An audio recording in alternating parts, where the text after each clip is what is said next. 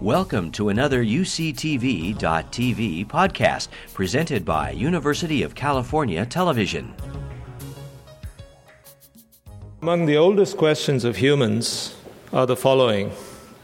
Who are we? What are we doing here? Where did we come from? How did we get here? And where are we going? Two of these questions are now tractable for scientific inquiry. And they are, where did we come from and how did we get here? And this subsumes the subject of anthropogeny, explaining the origin of humans. Our mission statement is as follows. We use all rational and ethical approaches to seek all verifiable facts from all relevant disciplines to explore and explain the origins of the human phenomenon. I'd like to go back more than 50 years when C.P. Snow pointed out that there were two domains of academia, humanities and sciences, and they seemed to have a difficult time getting together. Well, it's not very different from the ongoing nurture-nature debates, and for that matter, it really comes down to culture and genes. Now, if you want to pursue anthropogeny, you need to avoid such false dichotomies. So we need to look at the humanities and the sciences, study nurture with nature, and the theme of today is culture-gene coevolution.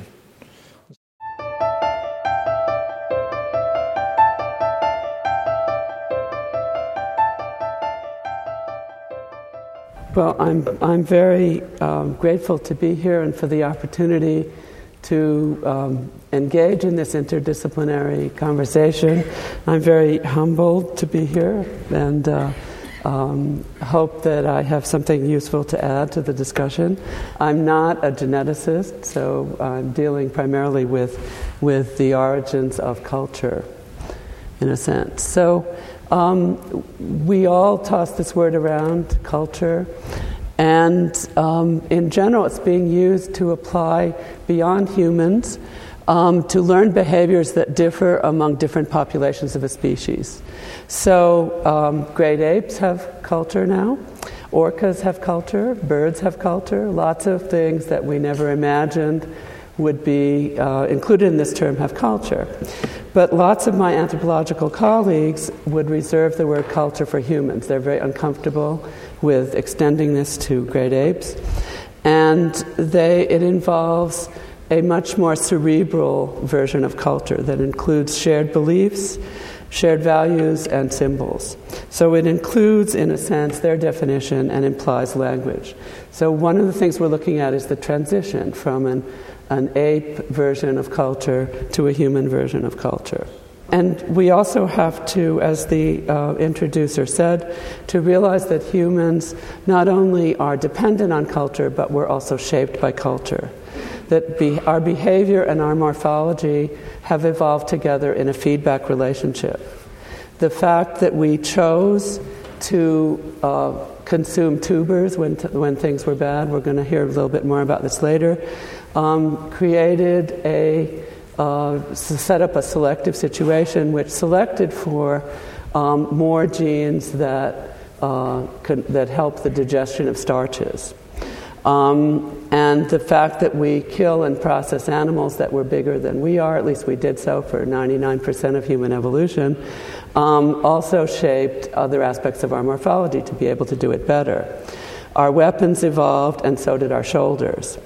Our stone tools evolved, and so did our wrists to make them better. And we became better communicators with each other, and the speech apparatus and the brain both evolved to facilitate that. So we've come to the point where we can't survive without culture. You leave a human on a desert island and give them no possibility of making anything to help them survive, they wouldn't survive very long. And we have, in order to acquire that culture, we have an extraordinarily long period of dependency relative to the rest of our life cycle. Not just infancy, which many animals have, but a juvenile period, which is normally a very dangerous period for a species. And I would, in moving towards the end of human evolution and the appearance of our own species, Homo sapiens, I would underline three important aspects of our own culture. One is our capacity for technological and economic innovation, our ability to build on past innovations, to ratchet up what our forebears have done, to build something new, and to accumulate culture. This is sometimes called cumulative culture. We also have extraordinarily large social groups that constitute imagined communities, because if you think about who your family is, there are people in your family, I'm sure, as there are in mine, who you've never met. There are people who are not even alive while you've been alive that you think of as your family.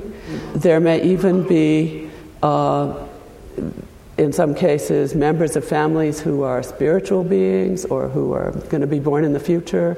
And the same goes for communities or nations. All of these things have an imagined, a mental aspect to them, not just a physical on-the-ground aspect.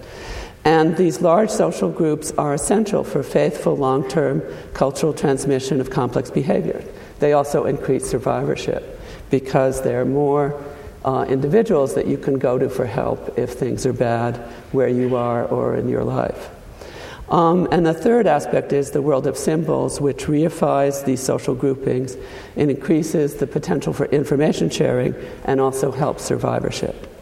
And there are lots of ways of trying to understand the past. The way I try to understand the past is by the direct evidence that it leaves behind, which, as you see, includes at the bottom genetic inheritance, which I think is a direct proxy of what happened in the past. But so are the stones and the bones of the archaeologist, the landforms and sediments where we find the stones and the bones, and the biotic and chemical environmental proxies that are encapsulated in those sites. So the question is, for me, when does modern human culture begin, and was it a gradual or a rapid transformation? If we look at the end of the Pleistocene, we find that the first Homo sapiens in Europe had many of these, or if not all, of these characteristics. Material and economic innovation, symbolic culture, language, large social networks.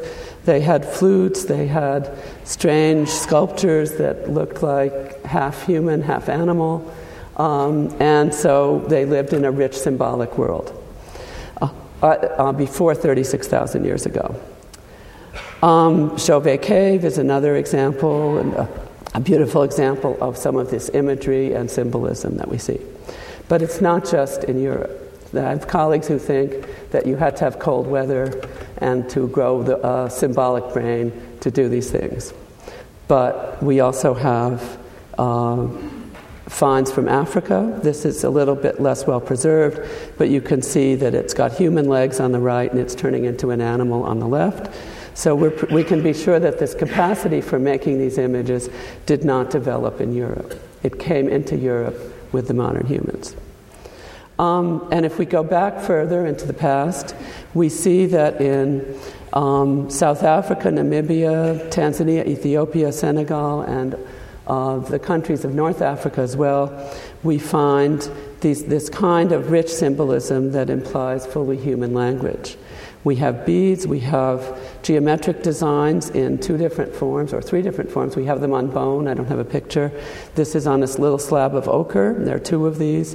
And then we have a series of geometric designs on ostrich eggshell that look very much like the eggshell in the center that was collected in the Kalahari Desert in the 1960s. They're around the hole that was made to use the eggshell as a canteen. And there are 16 or 17 different motifs that repeat themselves through the collection of the eggshells from Deep Kloof. So these may be individual styles or group styles or family styles in some way, but they're very distinctive from each other. And these beads are not just at a couple of sites, but this is a map that we made for a paper on African climate and the development of early modern human culture.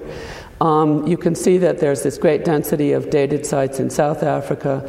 There's quite a density in North Africa, but less, and East Africa is being filled in. So there's still a big concentration of the record in South Africa. That doesn't mean that that's the place where most of the people lived. It's the place where most of the archaeologists live. But about 10% of these sites have beads. So beads are not a rare phenomenon. They're at lots of the sites, they go back to about 105,000 years ago. So already we're back into a much earlier time period. We also have, between 100 and 60,000 years ago, point styles that differ as you go around Africa. And this could be argued to be a regional tradition that is shared among a large group of people. And they preferentially use everywhere exotic raw materials they had to go somewhere to get, often 150 to 200 miles away, which implies they're not necessarily going there themselves. There may be some kind of exchange networks going on. But if you think about the problems of exchanging things with people that you never met, if you were a chimpanzee, they would kill you as soon as you came over the horizon. So you have to come up with a way of telling them that you are a friend as you walk into their territory to get some of their stone. And we also have sophisticated hunting technology between 100 and 60,000 years ago. Bone harpoons in the lower left for fishing from some sites that we excavated in the Congo. Stone points from Blombos Cave in upper left, which were hafted as spearheads. And then microliths from a number of places. These are from Tanzania. There are a lot of them from South Africa as well, that were hafted onto what we are pretty sure were arrowheads. So these people had, at least by 60 and probably much earlier, bows and arrow technology. So that would have allowed them to wipe out the game or the enemies at a considerable distance, rather than having to walk up to something and stab it with a spear, which necessarily is a little dangerous for yourself. We also have burials. I showed this one from Kafsa because there's a better picture of it, but there's another one from South Africa with a shell pendant that's about 90,000 years old. So these are burials. The distinctive thing about them is that they have grave goods. They were giving these dead people something, some kind of special treatment to take with them into another life, to provision them. Sometimes these things are food or beads or ochre to make them look as if they're alive. There's some kind of ceremonial, elaborate symbolism going on in these burials.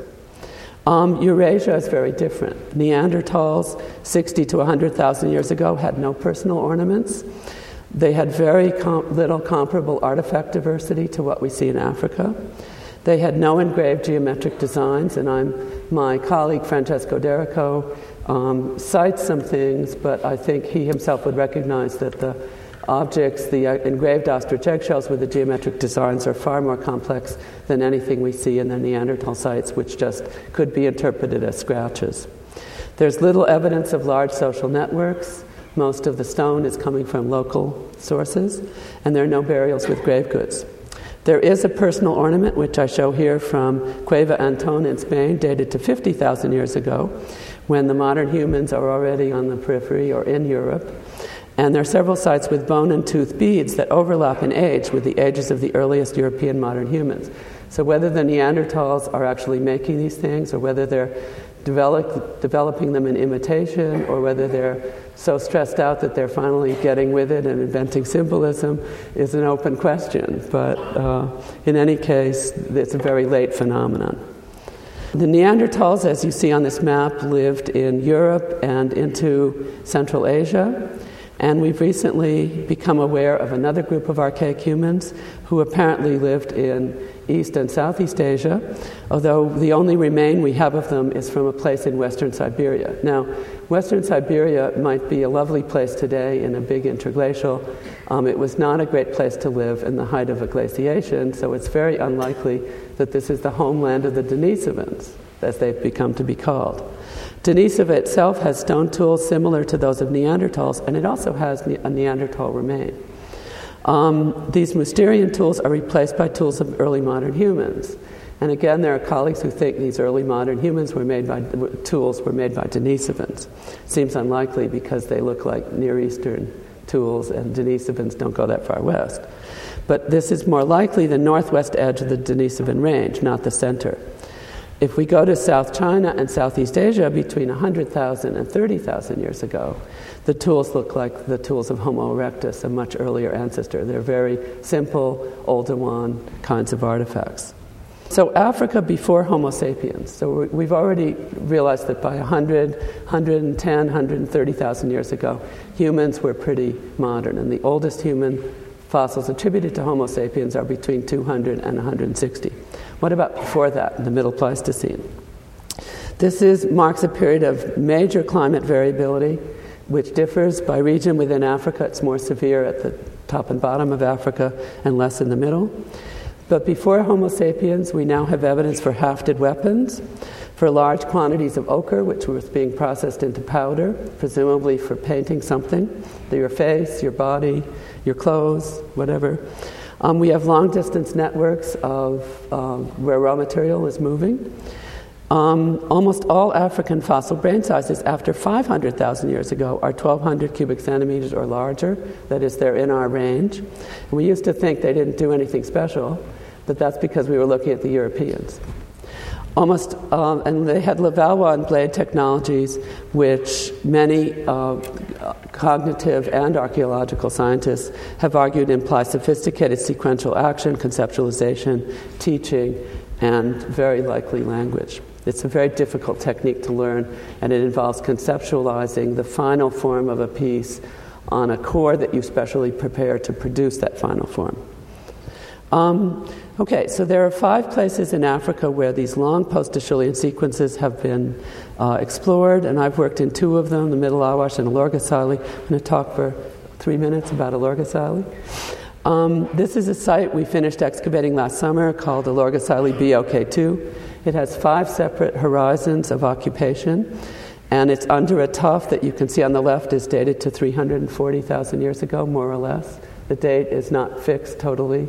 We might get a surprise, but repeated samples have confirmed it.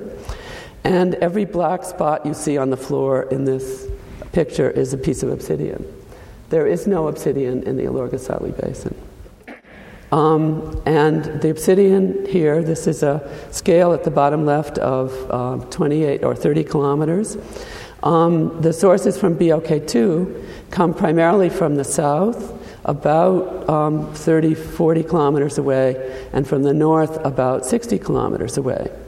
And by the time you get to the north, you're getting uphill into better watered kinds of environments. But if we go to a slightly younger site that's still probably older than 300,000, it's across a little valley, we find obsidian from the Iburu complex, which would have been more than 100 kilometers away on foot. So long-distance transport of this material. What are they doing with the material? They're making small and medium-sized points that were hafted. They're making bladelets and little bladelet cores and small end scrapers. And Levallois technology is the dominant technology. It's also more than 500,000 years old at both the Alorgesailie and Wonderwerk Cave in South Africa. How do you maintain a large social network? You use pigment. And we have this and other pieces of stone that were used to grind ochre.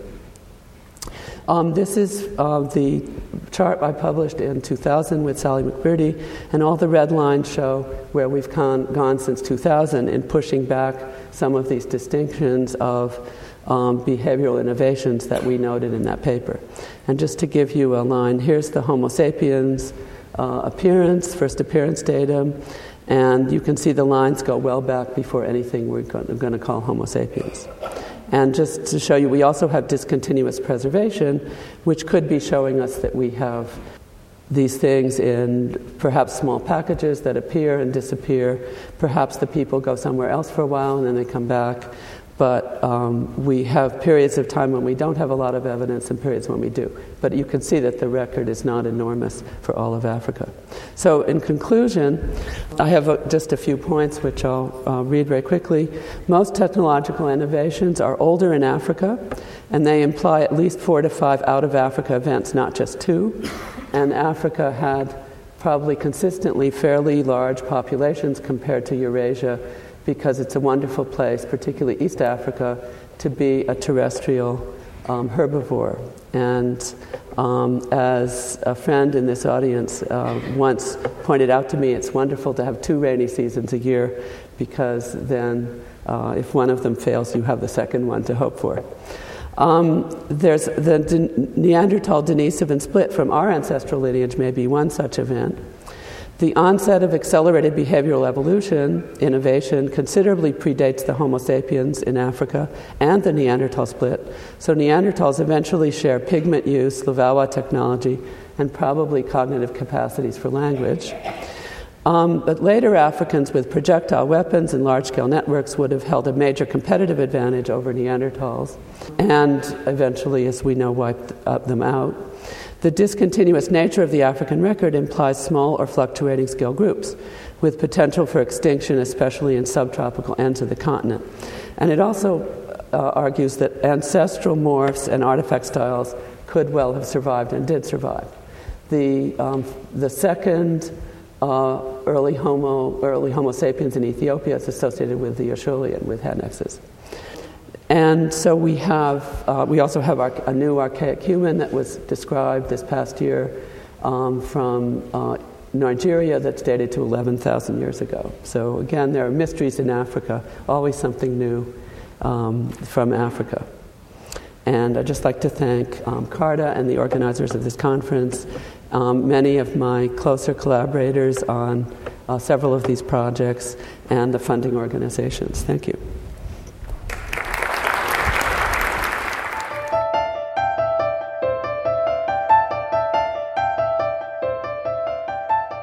So my talk here is to give you a little insight into how, at least I think, culture influenced the evolution of human genes in the recent and perhaps not quite so recent past.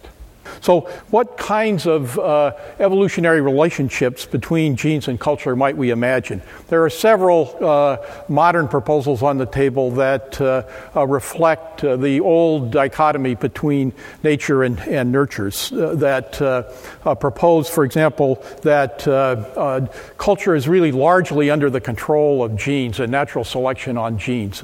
The most prominent spokesman for this point of view, I think, is Edward Wilson, who has this proposed with Charles Lumsden clear back in 1981 that culture was under kind of a genetic leash, that natural selection acting on genes would give us psychology that then shaped culture in ways that were dictated ultimately by the survival value for our genes. So it would all boil down to a selection on genes.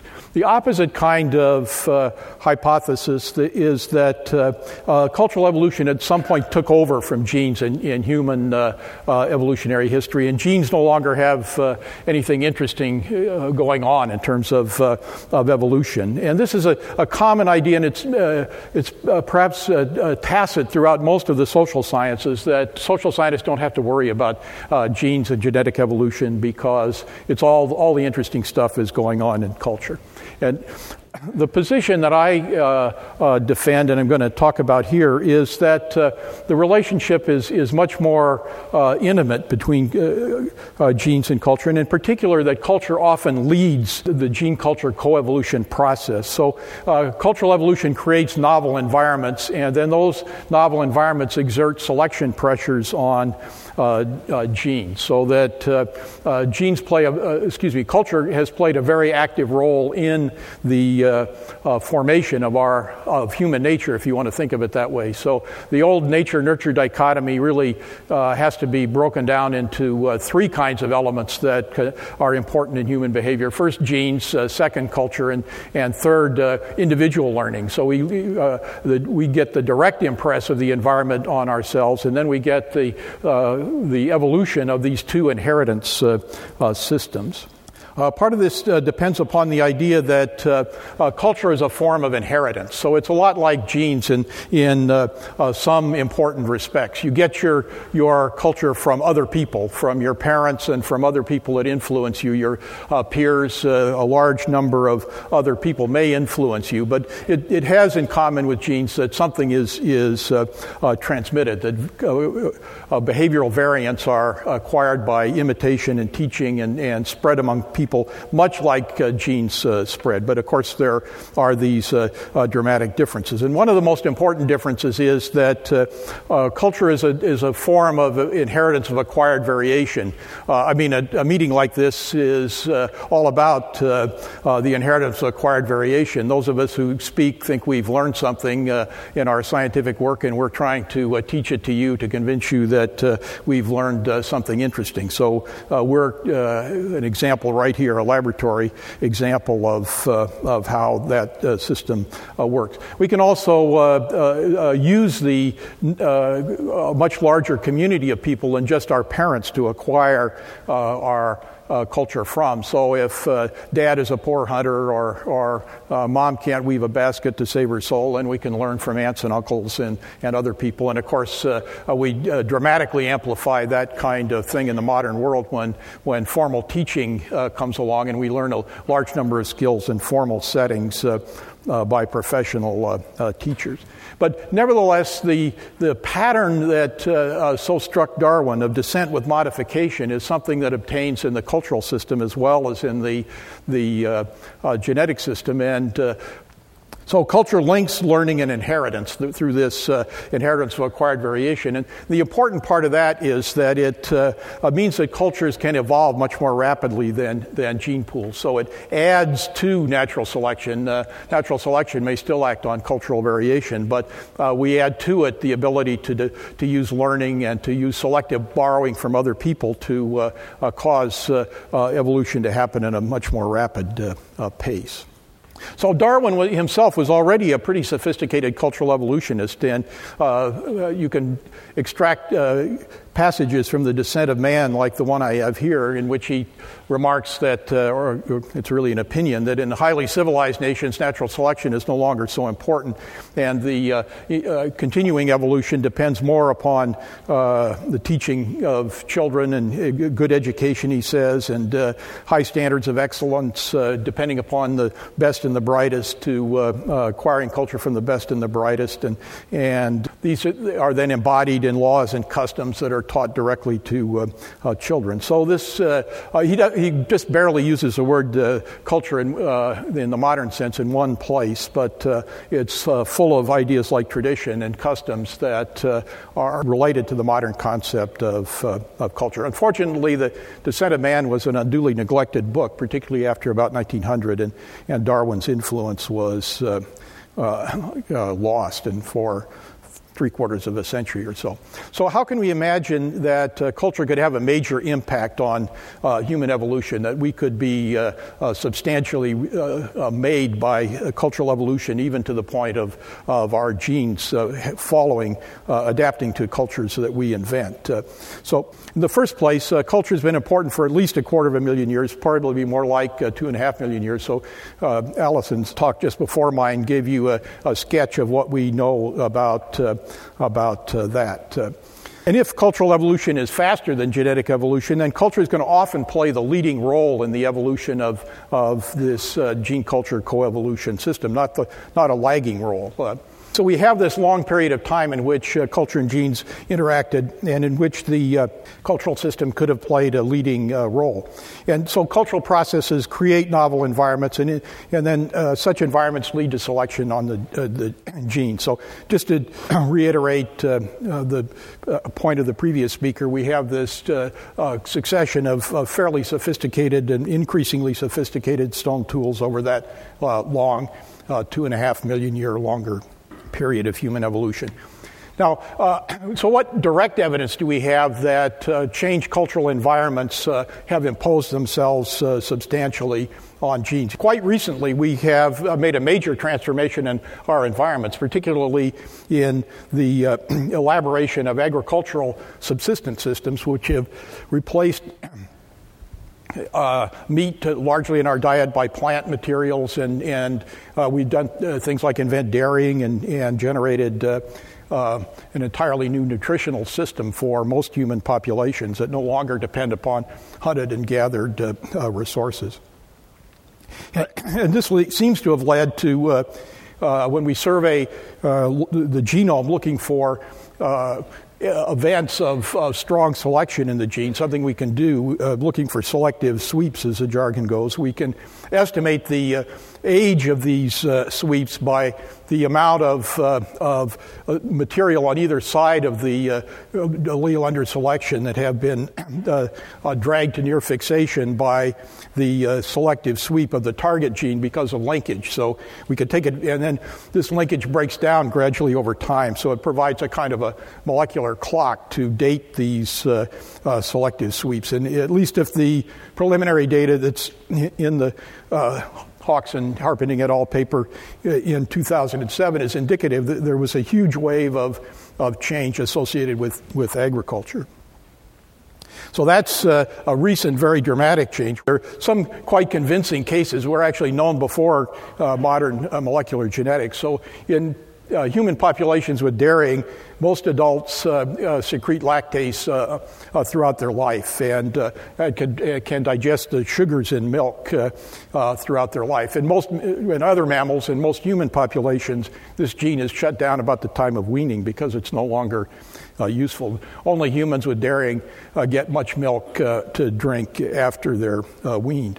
There are many hemoglobin polymorphisms that turn out to be adaptations to exposure to malarial parasites, and these polymorphisms all seem to be quite recent because human populations seem not to have been dense enough to sustain malaria as a specialist parasite on humans until the advent of agriculture. So this is another case of the imposition of an agricultural environment, in this case making humans dense enough to support diseases. Many other epidemic diseases have a similar history that came to afflict humans after the development of agriculture and more dense populations. So there's presumably going to turn out to be a large raft of these. Some of these things are much more speculative. So there's some idea that genes that affect behavior might have been selected by the advent of societies that are hierarchical. So there's a proposal that certain serotonin transporter genes that make people more tolerant of inequality have arisen in the last few thousand years as inegalitarian state-level societies have replaced the egalitarian societies of our hunting and gathering days. And then the human dispersal out of Africa was presumably led by cultural innovation. So when people penetrated from tropical Africa, subtropical Africa, into the mammoth steppe, into Europe and these other cold, even periglacial environments, we built fires and made shelters and learned to make highly tailored clothing. But in addition, a considerable number of genetic adaptations occurred as culture dragged us into these novel environments. Skin pigmentation is a well-worked out one in which exposure to low UV environments, and particularly in northwestern Europe. Northwestern Europe is the cloudiest environment in the world, and so it's and light-colored skin allows people to synthesize more vitamin D. Adaptations to high altitudes.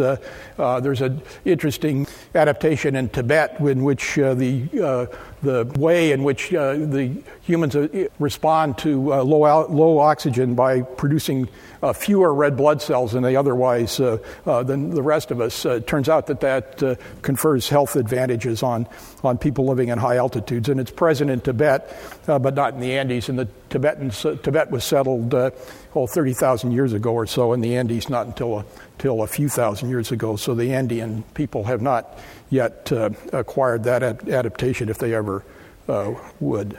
A conjecture here, then, is that culture may have played a big role in all of the attributes of humans. And one particularly interesting one is human social behavior. So humans are docile. They live in these large groups. Alison already mentioned that. And so might humans have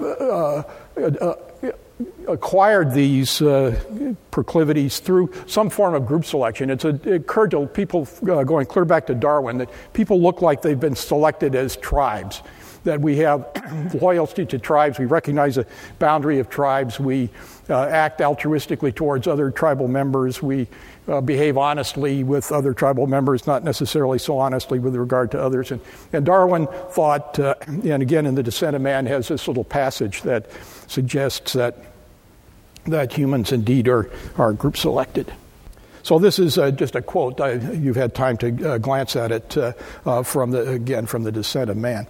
So one of my students a couple of years ago, Adrian Bell, got the idea that maybe we could look at the variation between human groups, the genetic variation and the cultural variation, and put it on the same scale. So the problem with selection among groups from a genetic point of view is that it's a little bit of migration tends to homogenize the genetics of two groups, and human groups are really not very different genetically, which means it's hard to imagine that the group selection process that operated on humans operated directly on genes. So there in the left of that diagram are the FSTs. This is a proportion of variance that's between groups relative to the total genetic variance in those bars on the narrow bars on the left, and you can see they're quite small. And the gray bars are the cultural variation based upon the World Values Survey, and you can see that it runs about an order of magnitude or maybe a little bit more higher than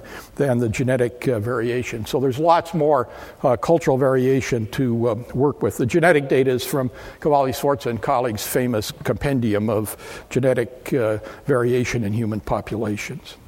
So the picture then that we have is that humans could have evolved by gene-culture coevolution, and humans are essentially then became a domesticated animal, that we were domesticated by this cultural group selection process. So we still have these ancient social instincts. We tend to dominate other people. People are often selfish and they're often nepotistic.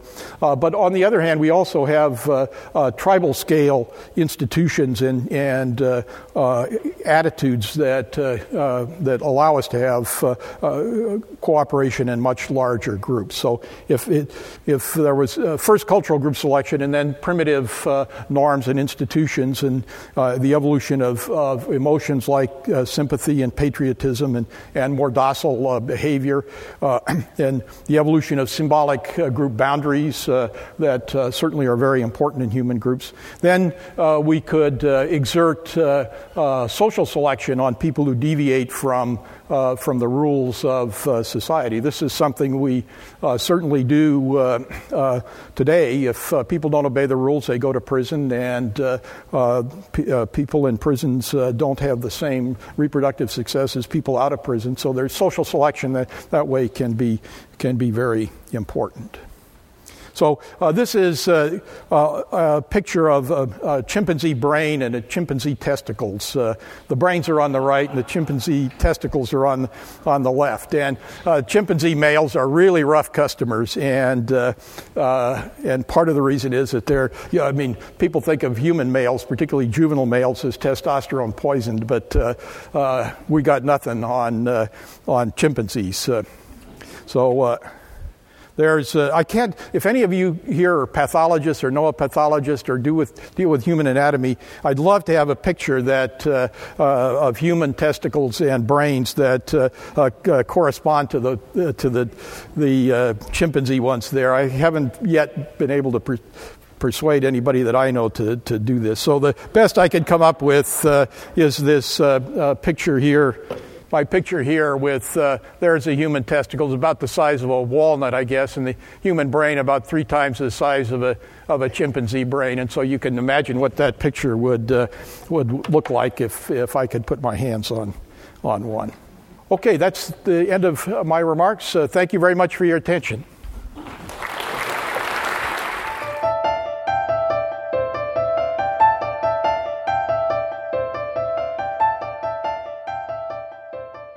As we've heard from a number of talks today, we know that humans originated somewhere in sub-Saharan Africa, and from there they expanded to occupy essentially every corner of the Earth landmass. And in doing so, they have encountered a tremendous diversity of habitats and environments that differ in terms of climate, which is a major focus of our research, but also in terms of nutrient availability, resource availability, degree of solar radiation, and so forth. And these environments are illustrated here in this map of the ecoregions of the continents.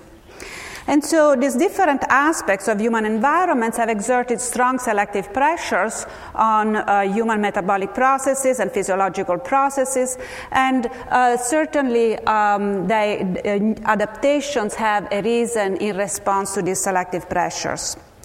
So environmental change is truly a defining feature of human evolution, where in part is due to movement of populations, therefore experiencing new environments, but there is also variation of habitats and environments over time, illustrated here in this diagram that has population size on the vertical axis and time on the horizontal axis.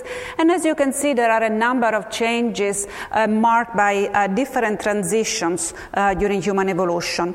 Among these transitions, we recognize two as perhaps the most important ones, meaning the ones that have probably been associated with most selective pressures.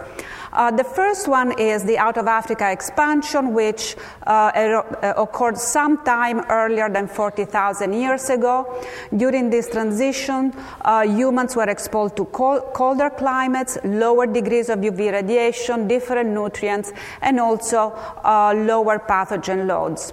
And then much more recently, sometime more recently than 9,000 years ago in the Neolithic Revolution, humans shifted away from a subsistence based on foraging, which characterized much of human existence up to that point, and the adoption of different subsistence strategies based on horticulture, pastoralism, and intensive agriculture. These changes, in turn, induced a number of other changes, for example, at the level of the diet, which became much more rich in carbohydrates, and milk became a major staple of adult diet. But also there were massive increases in population densities, which led to an increase in pathogen loads, an increase in transmission rates of infectious diseases. So really, as I said, environmental change has been a major defining feature of human evolution. And humans have encountered this tremendous diversity of environments, responding with cultural, behavioral, and genetic adaptations that led ultimately to the wonderful diversity of phenotypes and cultures that we see in human populations today. Some of the phenotypes that vary across human populations are actually diseases. In fact, many common diseases have significant interethnic differences, and these include diseases of the immune response like asthma, multiple sclerosis, but also metabolic diseases like type 2 diabetes or different types of cancers like prostate cancer. There are some phenotypes that, in addition to varying greatly across human populations, they also have striking geographic patterns. This is the case, for example, for body size and proportions, which are known based on classical work to be correlated with climate variables. As shown here on the vertical axis, we have the body mass index, and on the horizontal axis, the mean annual temperature in worldwide human populations, so that populations living at opposite ends of the climatic range, like these Maasai in eastern sub-Saharan Africa and these Inuit from eastern Siberia, have rather different body size and proportions, which suggests that humans, just like most other mammals, conform to general ecological rules that suggest that body size and proportions are adaptations to different types of climates. Another phenotype that has striking differences across ethnic groups and also striking geographic patterns is pigmentation. We know that skin reflectance, which is a measure of pigmentation, is strongly correlated in worldwide populations with latitude or distance from the equator, which, as we've heard before, suggests that variation in pigmentation is adaptive with regard to different degrees of shortwave radiation. So these are two cases in which phenotypic variation appears to be a function of a particular environmental variable. So we thought that based on this information that one could look for genetic variants that have similar geographic patterns, with the idea that these genetic variants might be adaptive with regard to different aspects of the environment.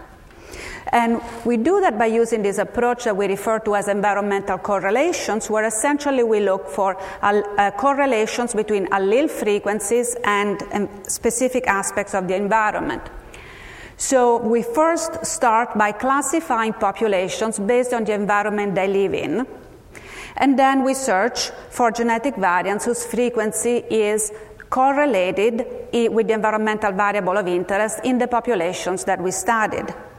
And then if we find a correlation shown in this diagram here between the environmental variable and allele frequency, we infer that this is an adaptive variant with regard to environmental variation. However, if the allele frequency is not predicted by the environmental variable, we assume that this variant does not confer a selective advantage in different environments as defined by the particular environmental factors that we've considered.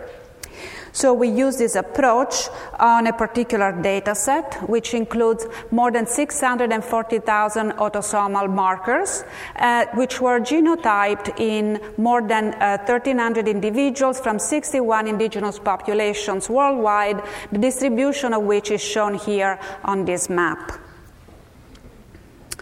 With regard to the environment, we use a set of environmental variables that can be broadly classified into three categories: climate variables, which are all continuous, and then ecoregion and subsistence variables, which are categorical and analyzed as dichotomous variable. The climate variables were chosen among those that are most likely to reflect the impact of cold stress and heat stress on human physiology, as well as different degrees of UV radiation. Ecoregion is, as I said, a categorical variable that mainly contains information about climate, but as I said, it uses information in a dichotomous manner. And then the subsistence variables can be further subdivided into mode of subsistence and main dietary component, where the subsistence mode includes foraging, horticulture, pastoralism, and advanced agriculture, and the main dietary components are cereals, roots and tubers, fat, milk, and meat. So we've applied this approach to this genome-wide data set, and I'm just going to show you a couple of examples. So in these two diagrams, which reflect two strong signals of correlation between a SNP and, in this case, a foraging subsistence, while in this case it's a correlation at this SNP between allele frequency and relative humidity, what we find is that on the horizontal axis we have the individual populations but grouped based on the major geographic area, and then on the vertical axis we have allele frequencies. Now if we focus on the left portion of this slide, I color-coded the populations, or at least the categories of populations. In red we have the foragers, in light blue the non-foragers, and then this horizontal line indicates the mean allele frequency for populations within a certain category and within a certain geographic area. And so what you can see is that the signal that we find is that not all foragers have the same allele frequencies and all non-foragers have a different and identical allele frequency. Rather, what we find is that there is a consistent shift in allele frequencies between foragers and non-foragers that is observed in multiple geographic regions, as if selection acted on subdivided populations in parallel to increase the frequency of a particular variant that is advantageous behaviors with regard to that particular aspect of the environment. And this SNP is in a gene that codes for interleukin-22, which is a potent mediator of the innate immune response. And so it may make sense with regard to the changes in pathogens associated with a foraging to non-foraging subsistence. On the right, we have a correlation between allele frequencies and a climate variable, which is continuous. And again, the pattern that we see is that there are kinds of allele frequencies that repeat themselves in multiple geographic locations. And in this case, this is a non-synonymous substitution in the keratin 77 gene, which is expressed in the ducts of actin sweat glands, and therefore it makes sense that this SNP might reflect adaptations to heat stress in influencing the way the body can cool down its temperature by sweating. Another example, in this case with a dietary component, was observed at this PLRP2 gene. This gene codes for an enzyme that metabolizes galactolipids, which are a main component of plants. And interestingly, what we found is that there is a polymorphic stop codon. So in other words, this is a shorter protein that occurs at higher frequency in populations that specialize in cereal compared to populations that do not, as shown here, where the red indicates the frequency of the variant in populations that specialize on cereals versus the blue populations. So again, these consistent shifts in allele frequencies that are observed in multiple independent locations. And the interesting thing is that we predict, based on the biochemical evidence, that this stop codon, even though it results in a truncated protein, this protein is more active, and therefore it makes a lot of sense that it's found in populations that have a plant-based diet, which is rich in cereal. Another type of analysis that one can do to learn more about the biology of these signals, but also to sort of increase our confidence that we are finding something real, is to look at whether these signals are enriched in genes that have specific biological functions. And so we looked at dietary specializations in roots and tubers, which is one of the classes where we have some of the strongest signals. And what we find is that the two biological pathways that are most enriched in these signals of environmental correlations are starch and sucrose metabolism and folate biosynthesis. And that's actually what you would expect for roots and tubers, which are rich in starch and poor in folates. And so it's very comforting to see this particular result. With regard to adaptations to the polar ecoregion, we find several metabolic pathways that are involved in energy metabolism, and therefore in the production of heat and the maintenance of body temperature in the face of a cold climate. Another type of approach that we can use to learn about the biology of these environmental adaptations is by comparing our results with those from genome-wide association studies. So as I just explained, our approach connects particular polymorphisms with specific aspects of the environments that are considered proxies for the selective pressures that underlie the signals that we observe. Genome-wide association studies, in contrast, connect polymorphism with specific phenotypes. And so now if we look at the strongest signal from our analysis as well as the strongest signal from genome-wide association studies, and we ask which polymorphisms have strong environmental correlations as well as strong association with phenotypes, we can start to make a connection along this side of this triangle and ask questions such as which phenotypes were acted on by natural selection and which specific aspects of the environment shaped these phenotypes, which selective pressures shaped these phenotypes. When we do this exercise, we find that there are many SNPs that have strong signals with climate and are associated with pigmentation and tanning phenotypes in genome-wide association studies.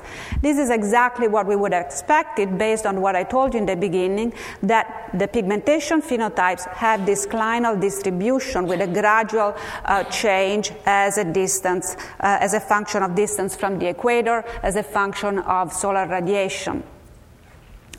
The other result that we have that perhaps is less expected but very interesting is that many of the overlap between the two analyses identify the phenotypes of the immune response, and in particular autoimmune diseases like multiple sclerosis, systemic lupus erythematosus, celiac disease, Crohn's disease, psoriasis, and so forth. This is also not entirely unexpected. Because we know that there is a great deal of diversity in the way, there is a very striking pattern of the geographic distribution of pathogens, which is very established in the literature, that pathogen diversity decreases as a function of distance from the equator. And it was shown a few years ago that climate, and in particular humidity, are very important factors in shaping this gradient, this latitudinal gradient of diversity. So it makes sense that we find these particular observations which suggest that pathogens are probably the true selective pressure acting on these polymorphisms, and that climate is essentially acting on pathogens, and which in turn act on polymorphism. So we are looking basically at the indirect effect of climate on selected alleles. Now, by no means these pathogens represent the only selective pressure shaping this kind of signals, but it certainly, as based on this analysis, it's certainly an important component of it. So to conclude, I showed you that there are very strong genome-wide signals of adaptations to climate, to ecoregion, to dietary components and subsistence in worldwide population samples. Many of these signals are found in genes whose function can be easily connected with the biology of the adaptations and the specific environmental factor that was used to identify the signals. The signals are due to relatively subtle, and I didn't talk much about this, but relatively subtle but consistent shifts in allele frequencies that occur in multiple geographic regions across populations that experience different environments. And we found that adaptation to different climates make an important contribution to pigmentation phenotypes, as we expected, as well as to diseases of the immune response. I'd like to put a plug for this dbcline. This is a database that we have generated in my lab. You can find it at this URL, and you can search the database for signals of environmental correlations with 21 environmental variables, and we have links to other selection browsers. And then finally, I want to thank the people in my lab and my collaborators who contributed to this particular research. You've been listening to a podcast by University of California Television. For more information about this program or UCTV, visit us online at uctv.tv.